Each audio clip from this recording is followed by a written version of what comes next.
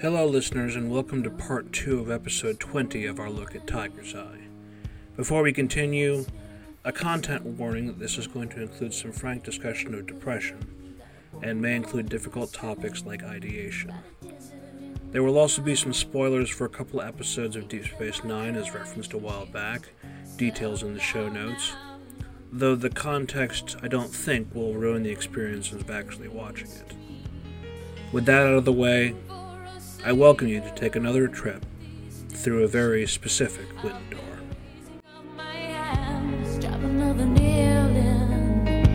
Just what God needs, one more victim.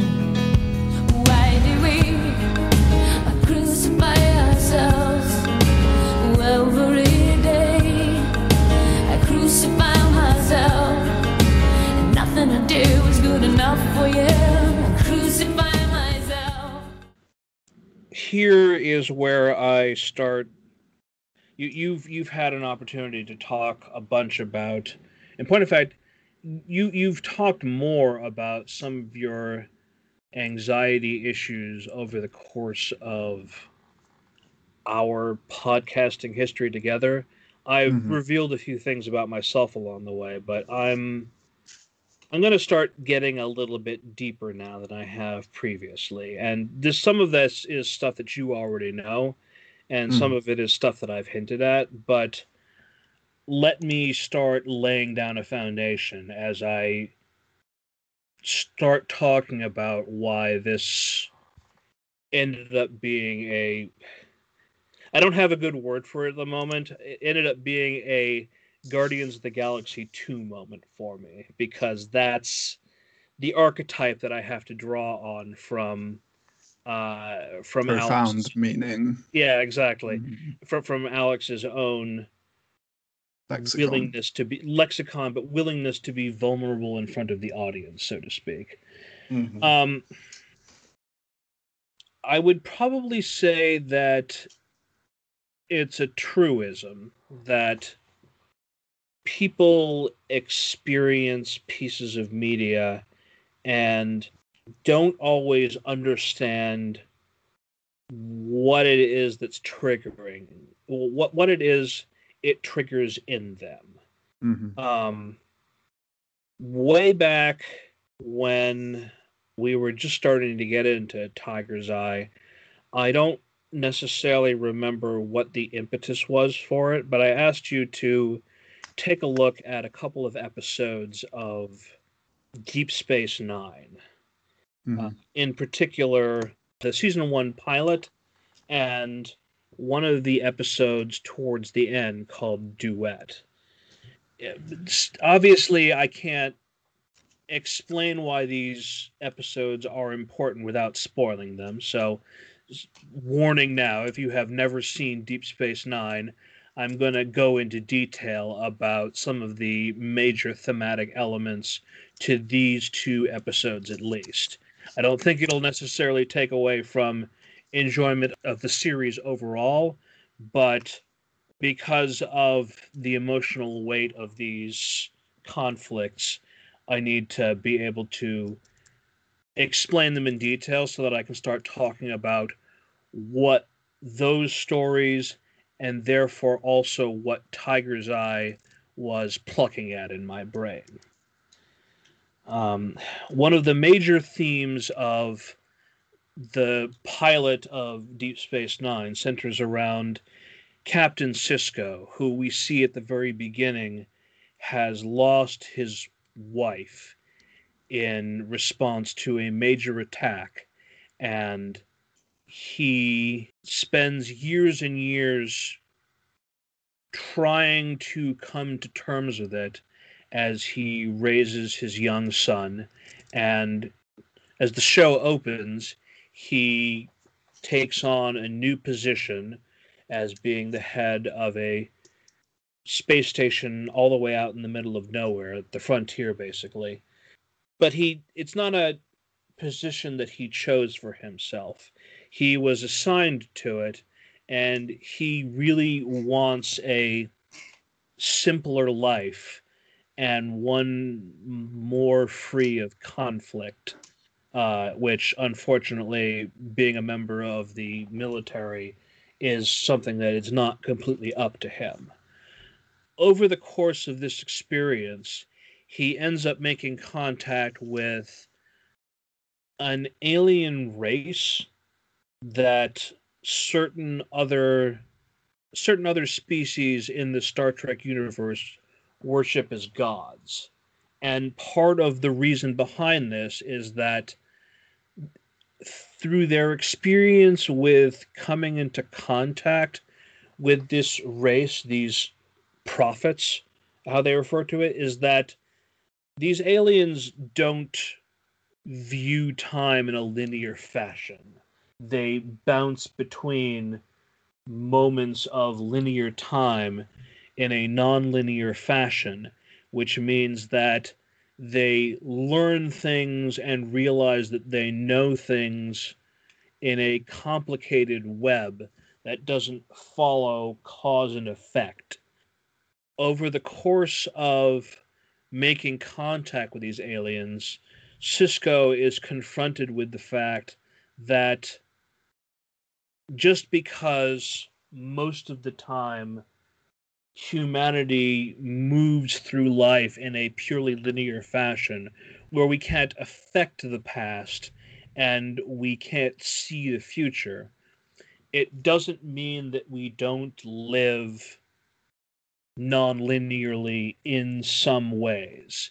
These are elements that a deeper movie like Arrival would get into detail in terms of how we live, but the biggest truth about it is that this is a first step for the main protagonist of this story, Sisko, to start healing from the grief of losing his wife and being unable to do anything about it.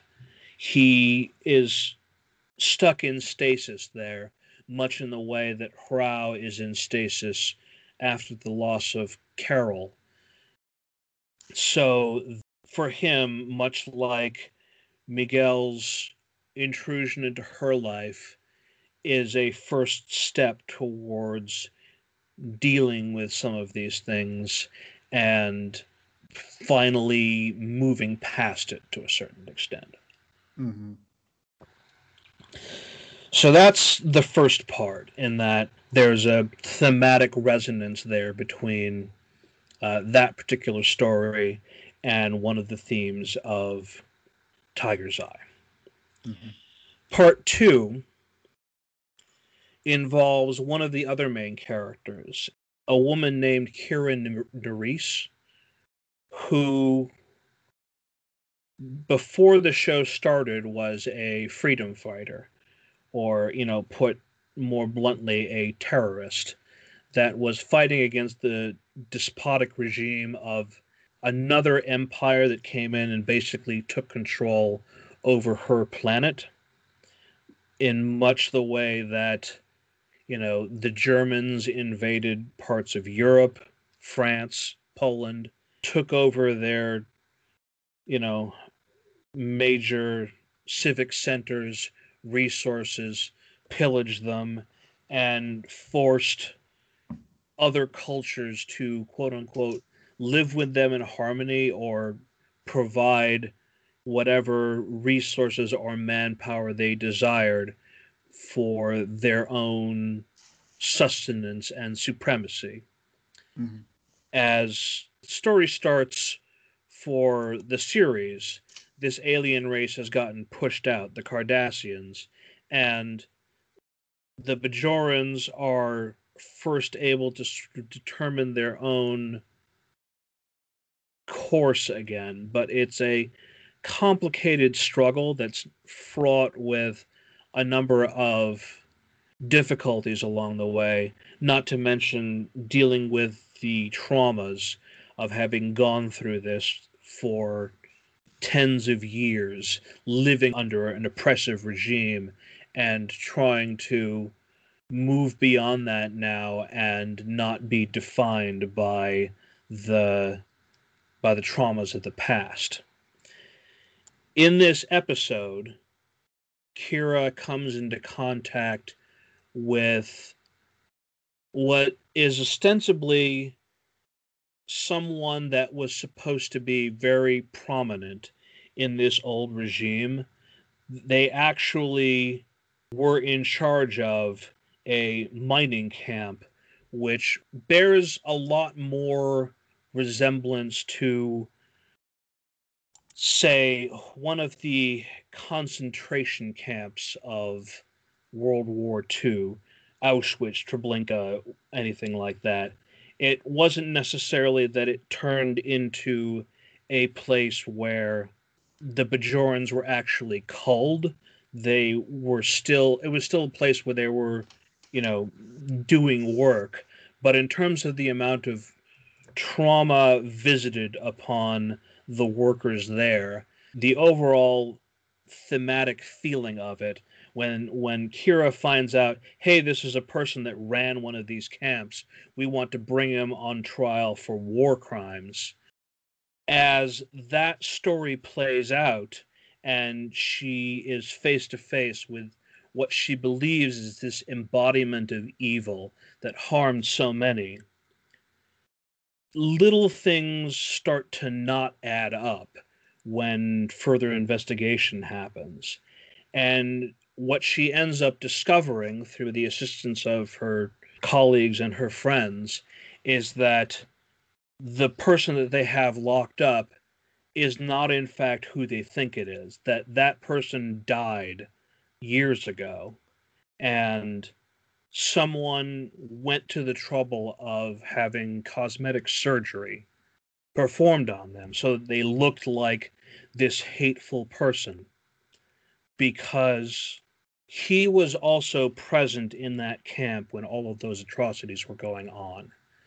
And he felt powerless to do anything about it at the time.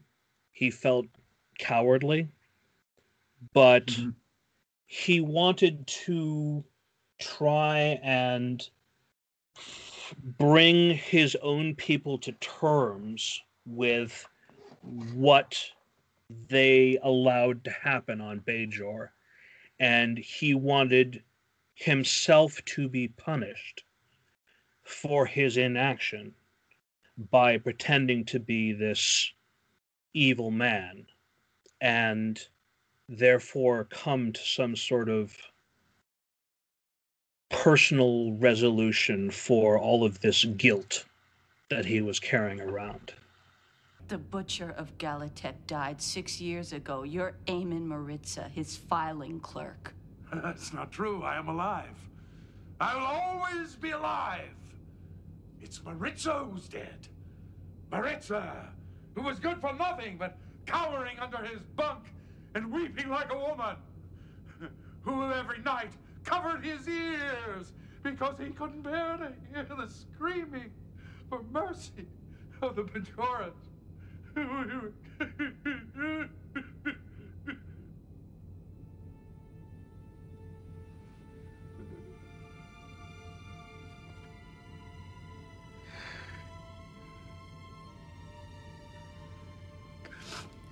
Cover my ears every night. I couldn't bear to hear those horrible screams. You have no idea what it's like to be a coward. See these horrors and do nothing. Maritza's dead. He deserves to be dead. It's a very emotional episode in general, and I couldn't completely understand why it was that it was hitting me this hard. I remember watching this episode with my father a long time back, and he asked me what it was that it was invoking in me, and I did my best to try and explain it at the time, but I didn't fully understand what was going on in my own head, that I just couldn't stop crying whenever I rewatched that particular episode. How we doing? Are you with me so far? Yeah, no, I'm with you. Okay. I realize this is getting a little esoteric and seemingly beyond the scope, but I need to talk about some of the feelings that came up with related media so that I can start talking about the relevant one-to-one relationship between myself and Tiger's Eye. Mm-hmm. So, my parents divorced when I was 5 years old. And that meant that a good portion of my youth was caught up in a lot of extra drama and difficulty that I did not have control over in terms of my parents, the fights that my parents would get into back before they made the decision to split up. They still loved me equally, which is good overall, but it also meant that they wanted to spend time with me equally. And as understandable as that is, and as good as it might have been in some respects, it was also a source of upset and difficulty for me living in a world where I spent some time with my father and some time with my mother in two very different climates in terms of what kind of financial means each of them had. One of them being a vegetarian, and one of them, loving a good steak, loving to eat meat, and everything like that. Growing up alone with my mom, or living with two stepsisters after my father got together with another woman and married her. Mm-hmm. But more than that, the thing that I carried with me was that and I'm not, special in this, I associated that the reason why these two people split up was somehow my fault.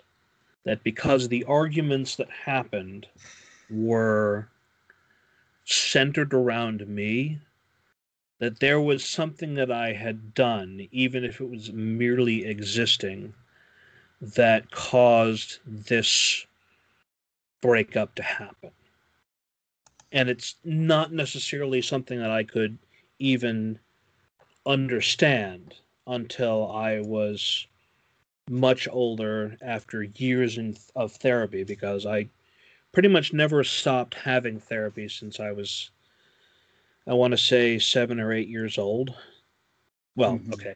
I had, there was a good portion of time where I went to a private therapist, and then I also talked with guidance counselors when I was in elementary school and middle school and high school. I did eventually stop seeing a therapist regularly around age 25, and that proved to be a mistake because stuff came up later on that would have been easier dealt with had I been continuing to see a therapist all that time. But that's a longer, more drawn out story and not relevant. Mm-hmm.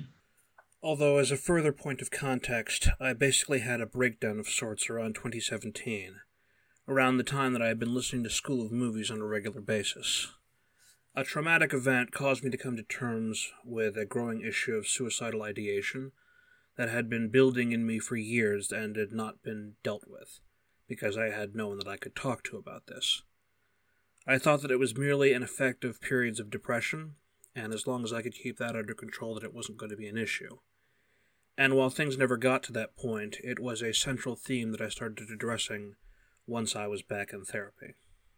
My point is that, like you were saying a moment ago, if there was a little voice inside your head telling you that you're a stupid piece of shit, then that voice, in my case, centered a great deal around feeling like I was unworthy of love, of support, that I caused problems, and none of that what came from a rational place. It was something primal and elemental, and even as I was able to intellectually tell myself, thanks to people that cared about me, thanks to therapists, that that wasn't true, it was still a program in my head that I kept coming back to, basically. Like if there was It ever... kept reinstalling itself. Yes. Yes, that's a great way of putting it. Whenever there was a part of my life that I feel like I really fucked up on, or I had anxieties about my relationship with someone else, or any negative impulses came up in me, or if I just had a serious depressive fit, then that is the tack that the little voice would take on, would be to feel like this is what I deserved because I was a bad person that deserved that. And it didn't necessarily get in the way of, it didn't necessarily cause problems for interacting with other people like it did in the case of BoJack Horseman, who's always been very self-destructive. But there was a self-destructive aspect none the least in terms of not being able to deal with my own stuff, or merely suffering in silence because I was getting what I felt I deserved. About a year ago, Sharon was offering specific services to people based on the work that she had done, getting her education in psychology, her degree, where she was offering to help provide therapy services on a limited basis by using a movie that specifically resonated with the person that she would do therapy with, to use the framework and archetypes of that in order to help us figure out why that movie was important to us and maybe make progress with understanding what it was with that movie that was resonating, in order to help us to understand what about it we were getting caught up on, and whether we could use that as a tool to make progress on the things that were holding us back, whether it's anxiety or whatever it is that's causing it. And I unfortunately lost the notes that we made a long time ago on that, because they were, I mean, I might be able to find them again, but they were basically on an old phone, and I would have to like reinstall the software in order to see if I could recover any of that. But based on some of the stuff that we talked about, the movie that I specifically associated with something that I was identified far too hard with, that I couldn't get beyond because it was related to that voice that was always telling me that I wasn't good enough, was the movie Memento. Yeah. Are you familiar with that movie at all? Yes, it's not one that I've been familiar with as long as other people, because it was one of the earliest Nolan films, but I did watch it for the first time a few years back, and it's, as much as it is fragmented, it does stick with you. Yeah. Well, obviously there's elements of spoilers when I'm going to be talking about this as well, but I'll try to keep it as brief as possible. I was identifying with the character of Leonard Shelby because his form of stasis is very palpable in terms of narrative conceit. He literally cannot grow, cannot learn, because he can't make new memories. He is stuck in place over and over again, trying to come to terms with the loss of his wife and bring it to some resolution, even though every 15 minutes, every 30 minutes, every hour, he resets and becomes this old person of himself that does his best to leave himself notes to solve this mystery that he set up for himself, but at the end of the day keeps on forgetting the lessons that he learned and trying to understand the messages that he sent to himself through this imperfect lens. Maybe he interprets correctly and maybe he misinterprets. And there are other people in his life that are either trying to take advantage of his condition or are trying to help him, even though he won't necessarily remember their help. And the takeaway that I had from that is that if I had concerns about my life, it was that I kept having to be reminded of the things that I already knew, that I had forgotten as a result of just moving on day to day, living my life, and not making forward progress on the problems that were the root cause of me being unhappy all of the time. Something that I learned not too long ago is that sustained depression can affect the memory, which honestly sort of helps explain a little why this was an issue. I was identifying essentially with a movie that suggests that there is no hope, that Leonard is stuck in that place and he's never going to be able to break free, and those outside influences are going to continue to push at him and make things more difficult for him to make progress on those things. So there was a clear metaphor going on there that I was associating with, but wasn't really able to elucidate until Sharon helped draw that out of me. And we came to some good conclusions about, unpacking all of that.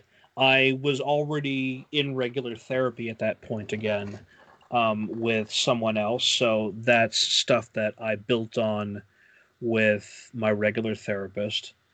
But I hadn't really given much thought about that initial conversation with Sharon until far more recently, when I was realizing I was having that moment where there's something vibrating in the back of my head, and I understood that it had something to do with Tiger's Eye, and in particular, Miguel's journey. Mm-hmm. As it turns out, it's a little bit more complicated than that, and it's why our conversation about the story of Tiger's Eye being the story of Frau and Miguel and Haka is significant. Now, I don't have a degree in psychology. The few things that I know about it come from many different conversations with psychologists and knowledgeable people, and maybe even a little bit of my fascination with mythology in general. Mm-hmm. So when I start talking about some of the terms that Jungian psych uses, understand I'm not really using it from an informed place. I'm talking about it from the perspective of these are imperfect tools which I'm using to try and explain my responses to the story of Tiger's Eye and the characters therein. And as referenced earlier, the fact that Tiger's Eye is built around the hero's journey, and therefore Jungian archetypes, means that on some level this resonance is baked into the narrative, regardless of my personal experience. It's just a bit of fortuitous synchronicity. There are... I'm sorry, were you about to say something? No, I'm just taking in a breath from this. Breathe, Toby, breathe! I'm the one that's spilling out my guts here. There are 4 primary archetypes in Jungian psychology. The shadow, which is meant to be reflective of the deeper elements of our psyche. It's called the shadow because it represents certain aspects of weakness and desire and instinct that have chaotic elements.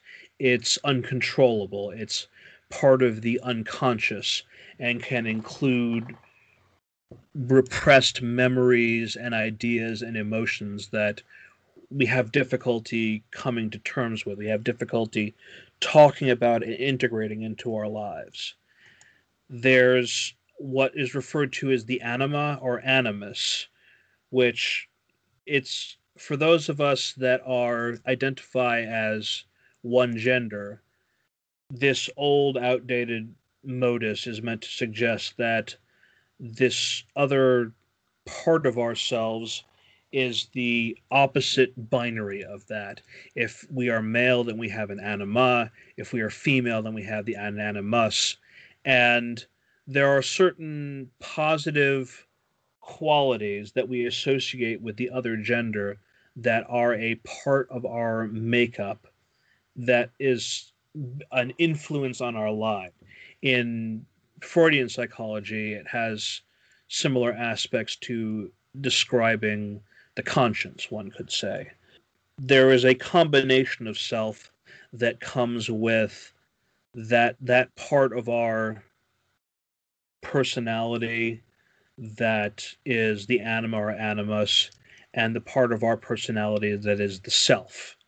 All of these things are combined to be part of the self, the shadow, the anima, and a fourth term that's we referred to earlier as being the persona, the mask, which is meant to be a representation of all the different social masks that we use in different situations, that we use to protect the self by putting on a representation that will get us through whatever social instance we are currently dealing with. Mm-hmm. For a while, I was trying to understand if the primary characters of Tiger's Eye fit into those archetypes. And the more I looked at it, the more I realized that there was a definite symbiosis, a definite synchronicity going on there. If I associate Hrao with the self, myself, then the fact that that we are introduced to her in a moment of paralysis, of stasis, where she keeps on going from day to day and being unable to deal with the traumas of her past, but at the very least able to just keep going, just like Spencer talked about.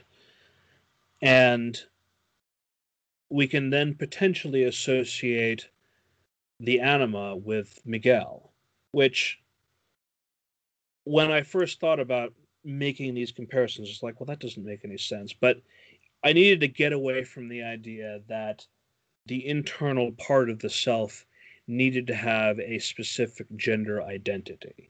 I mean, in the modern age, that just feels outdated in general, because, we need to feel free to be our truest selves and not tied to any one gender representation in order to feel comfortable with ourselves, whether you're male, female, non-binary, or trans, and therefore discovering that you have a gender identity which is not the one that you were assigned at birth. All of those things are equally valid, and so therefore I can't go and then say, oh, well, this aspect of the psyche needs to be a woman or it doesn't make sense for me. No, move beyond that limited understanding and see that Miguel is or could be representative of positive aspects of myself that I don't always give free rein, I guess you could say. Mm.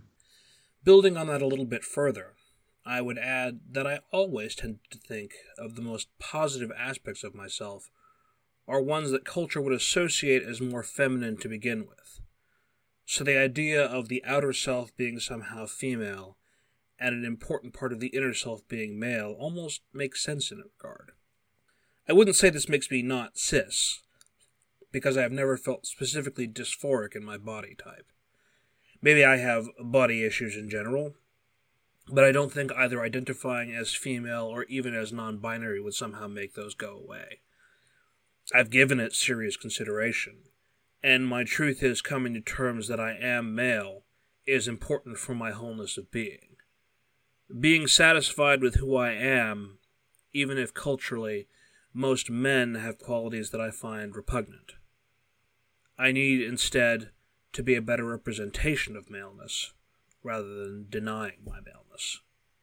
And so the natural outgrowth of that is then taking a look at Haka and asking myself, is he the representation of the shadow for me? As we have dived in deeper with describing Haka, the parallels there did seem to become more and more distinct, because his journey is very much one of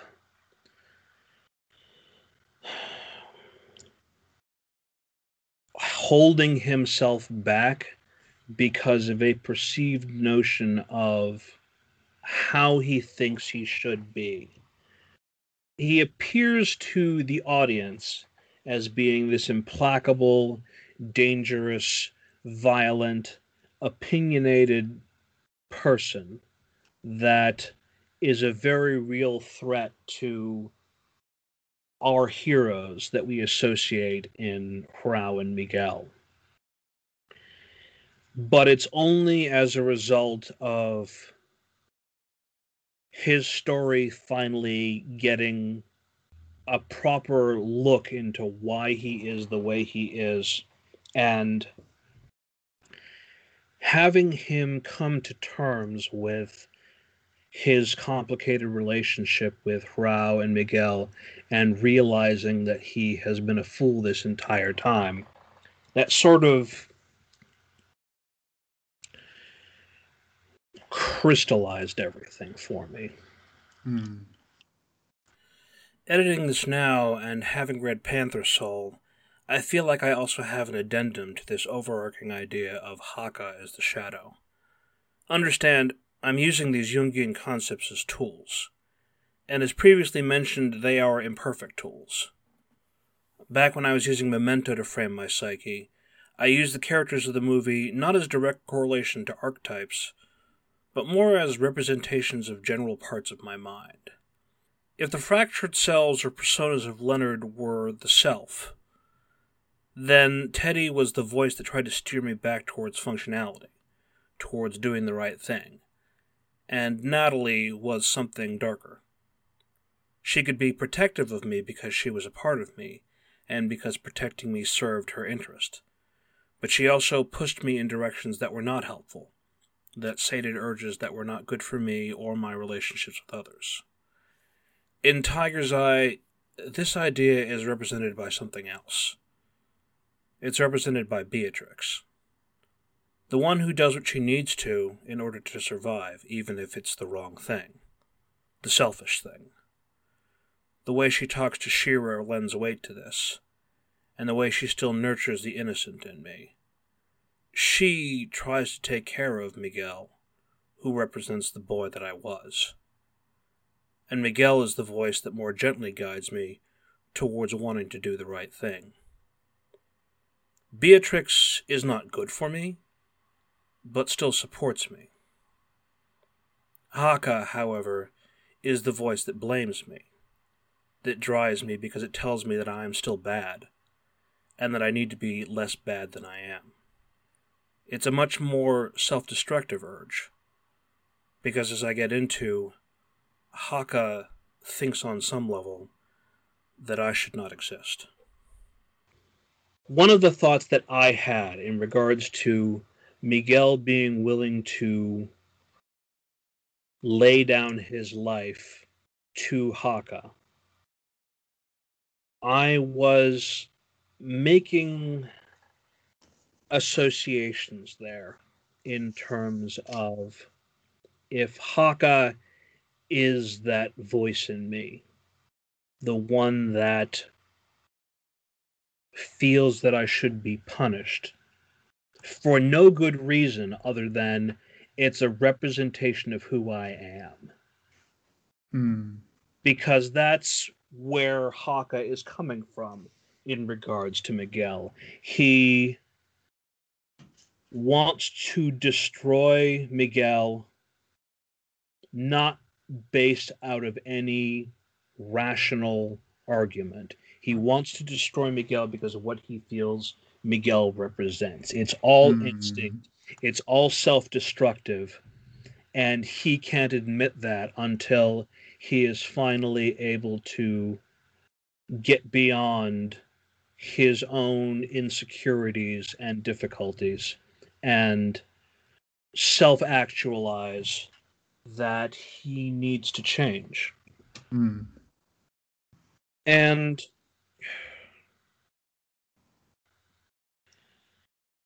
I think I'm going to be continuing to understand this and process this for myself. But if I look at Haka as being this untidy part of myself that unreasonably hates another part of myself, but can come to make peace, forgive,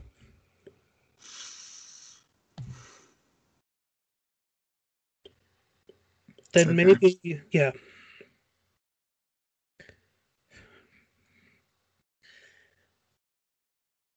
Then maybe I can finally learn that lesson myself. That I can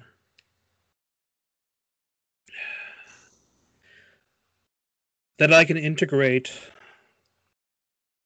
the Haka inside myself and the Miguel inside myself and the Hrao inside myself, and that I can move into the rest of my life and stop building roadblocks for myself in terms of making the progress that I want to make and being the kind of person that I want to be and doing the work that I want to do. Thank you, Greg.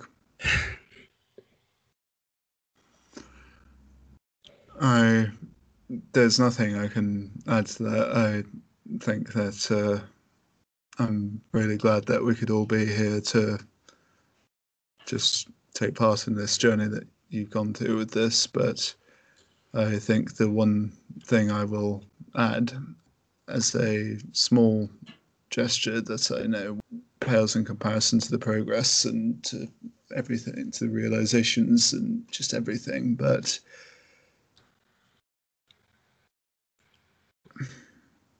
it feels like it's a non sequitur from what you said, but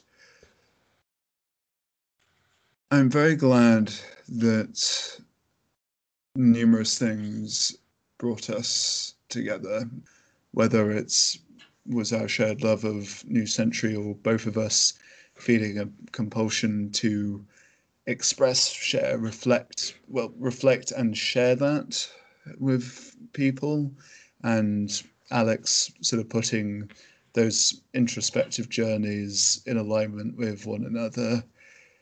And it's because you're my friend, and you've been a very valued and treasured friend in what has been, I think, a shared, difficult and tumultuous time for so many people. But even if the world was in a more stable place, even if we were in a place that things were at its best, I would still be very grateful to know you and to go on these journeys together. I'm so glad that I get to see the effect that this story that we love and a lot of other people love can bring for you. That is, I think, the ultimate hope of people that create stories like this, is that they hope that they can have the profound effect to create something that other people can take with them, I think. It's complicated and it's messy, and you can't always predict when you're going to have an emotional connection to these things, and you're not always going to know what it is. But Alex has always done his best work by writing stories that aren't just about themes that he wants to discuss or express or explore.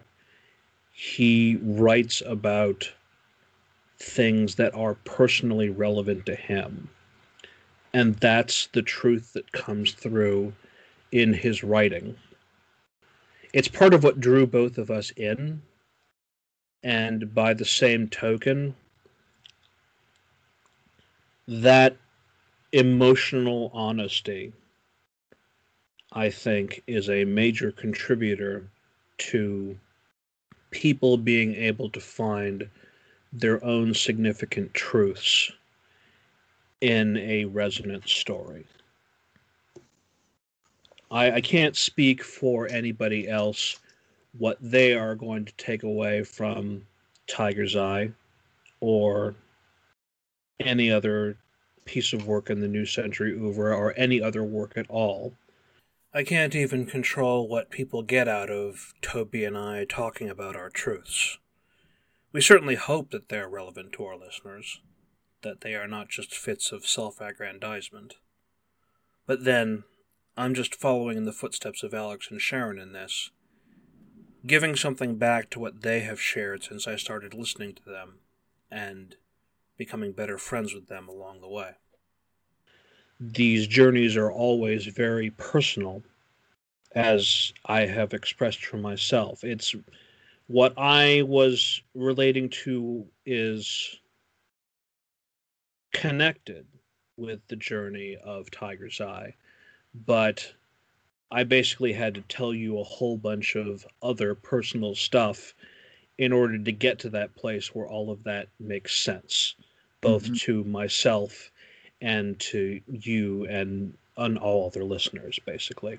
And I'm very glad you did. Thank you. I mean, the work is ongoing, and it's an individual realization is not the master key that will make everything better necessarily. But like I said before, it's another step in the process. It's another tool. It's another notch that I have at my disposal to draw upon and remember and work with as I move into the rest of my life. I think the important thing here, if nothing else, is that if Memento was a representation of the fear that I would somehow never be able to overcome these self-destructive impulses that I felt were holding me back. Then Tiger's Eye is the counterbalance to that, is the argument to be made that we always have the power to work on ourselves and that it's not set in stone. The hope of New Century is the hope of Tiger's Eye, is the hope that I would strive to kindle in myself and in you during these, as you say, difficult times. These personal realizations would have always been important because it's relevant no matter what else is going on in the world. But it's also true, as you say, that the everything else that is going on is part of what makes it difficult to do anything else. It wears away at our resolve, at our energy, and makes it so sometimes all we can do is just make it from moment to moment, hour to hour, day to day. And somewhere in that self-sustaining, try to find the strength and do the work and whatever it is we can to keep not just existing but moving forward. And I think that is the perfect place for this book to be closed. Yeah. I don't think I have much else to say, and we've already been talking for a long time. Yeah. I'm so glad that I can say this because when we started Tiger's Eye, I thought, like, I'm so excited, but how the hell do we, give this what it deserves? And I think the answer, as always, is to give us what we need. And that was a chance to talk and for you to talk here. And Tiger's Eye has, as I know it will, again, done a lot of good. All right. Yeah. Well, to all you listeners, thanks for coming on this journey with us as well. I will have put in a warning that there is difficult content ahead, or maybe I'm just... Obviously, this is very important to me. I don't necessarily know if it will be triggering to anybody else. But I think this deserves to be a standalone final kappa to the series, that everything you've been discussed with us today could be its own episode that we close on. But no. I may have it as being one episode. I'm just talking about in terms of warning people about how deep we get here emotionally. Oh, yes, 100%. But in the meantime, when you're done listening to this episode, which, as we just implied, I may just put out all as one because otherwise there's no good breaking point. We will finally be returning to Centrum as we discuss first the Cartographer's Handbook and then Arlington, which honestly the two work together very well because it's all part of the story of one Thomas Arlington, the man who has set into motion a hope and an idea for a better America as it recovers from tragedy. And it's going to be complicated, and it's going to be messy, and there's going to be some racial stuff. And as always, we are going to do our best to move forward into it. Yeah. So join us for the political, cultural, social machinations of the reunified states of America in season 4 of Through the Window. Window, fuck! Oh, that was almost so smooth. Yeah. Almost so smooth. Um, I would say that was an intentional moment of levity, but you know what? are you sure? Are you sure it wasn't? I Who don't knows? know. Who The world will knows? never know. Stay wild, tigers. Oh god, I hate that sign off. We'll erase that.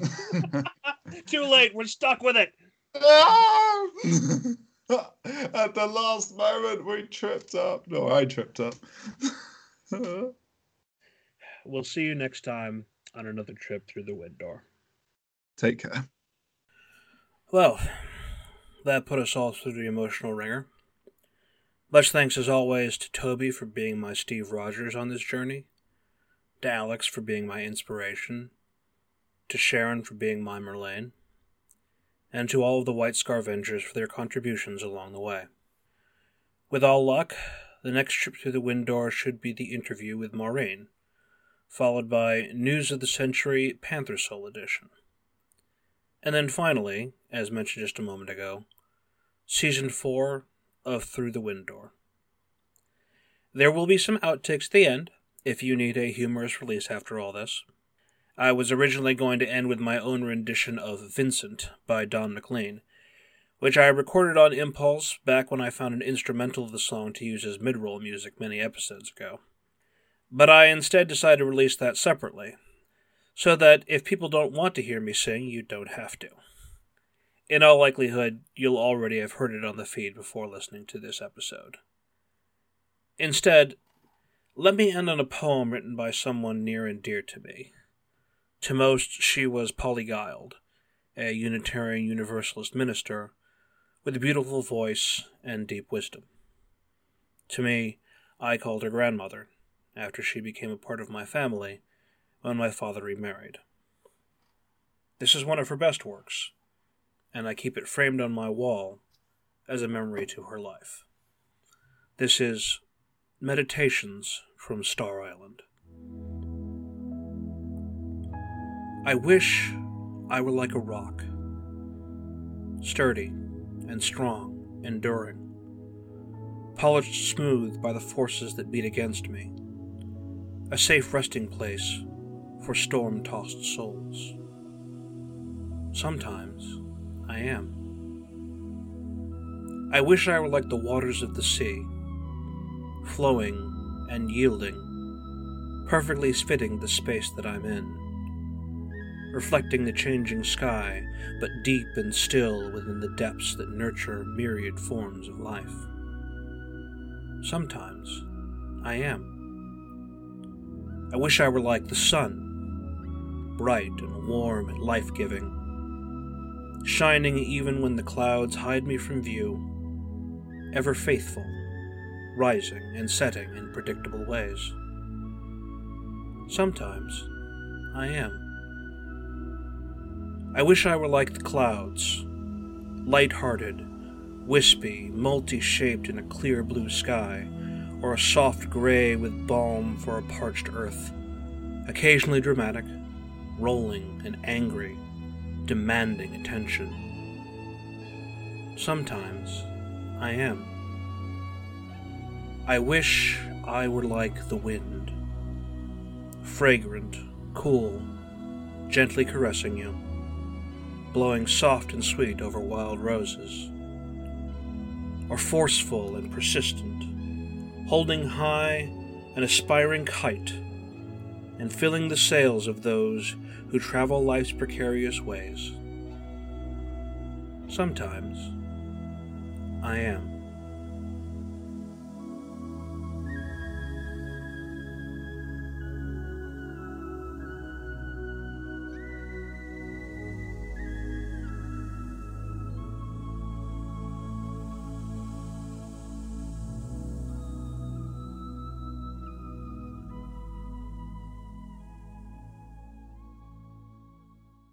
I think that it's sounding okay to me. And Alex, if our microphones are driving you crazy, then apologies. We'll do it live, I guess. In comparison to some of the early episodes, I feel like everything that I do more recently has more of a, not necessarily production value associated with it, but I have a better sense now of what to cut, what to leave in, that we have gotten better at doing our best to be as concise and streamlined as possible, getting to the point and everything like that. Although maybe not, because now that I think about it, in the old days, we managed to, cover the amount of chapters that we needed to do in a 2-hour session. And now we're taking 3 sessions, 6 hours to talk about 5 chapters. As we mentioned before, I think that different books will engender different amounts of, discussion and stuff like that. It'll be each thing needs to be its own thing, but we have words to say on Tiger's Eye. We will close the book on this Jungle Book for now, but I do go into this with a certain amount of trepidation, because it is the what are your conclusions on Tiger's Eye? It's like this is, I like the purple tiger. Good book, words, lots of words, like the words. Words good. The thing that I was reacting to here was reading the notes that Toby had sent me just prior to us starting Skype, and there was a joke that he implanted in the notes in regards to the characters that most influenced him. I like just briefly looking at some of the sting... Oh dear, sorry. I got to the King Louis part.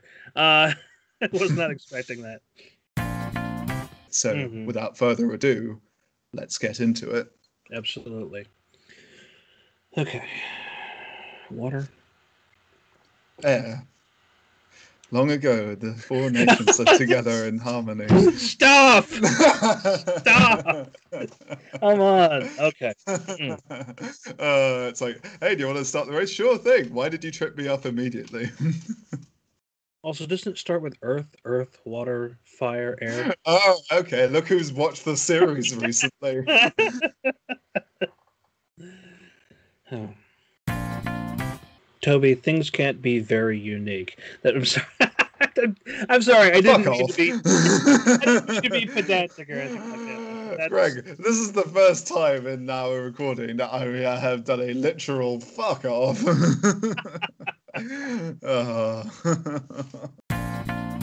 Saying this, I am in my head now wondering what the Team Steam will look like as Phantom Thieves.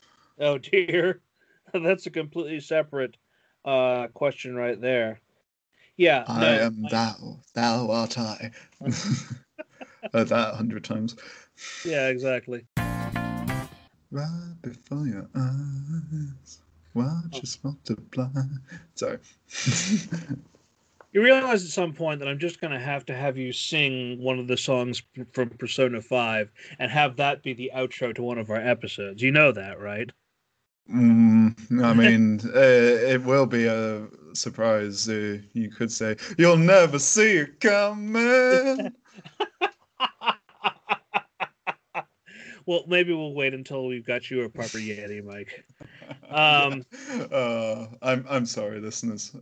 Try to run me through. Hold on, think again. Don't you know what you're starting? You sure we got that clue? How bad? We go, don't you know, no more art. And as you look to the horizon, not a cloud, but then stormy weather's go too cold. Seems like it break back out of nowhere, all around you is not what to foretold. You never see it coming.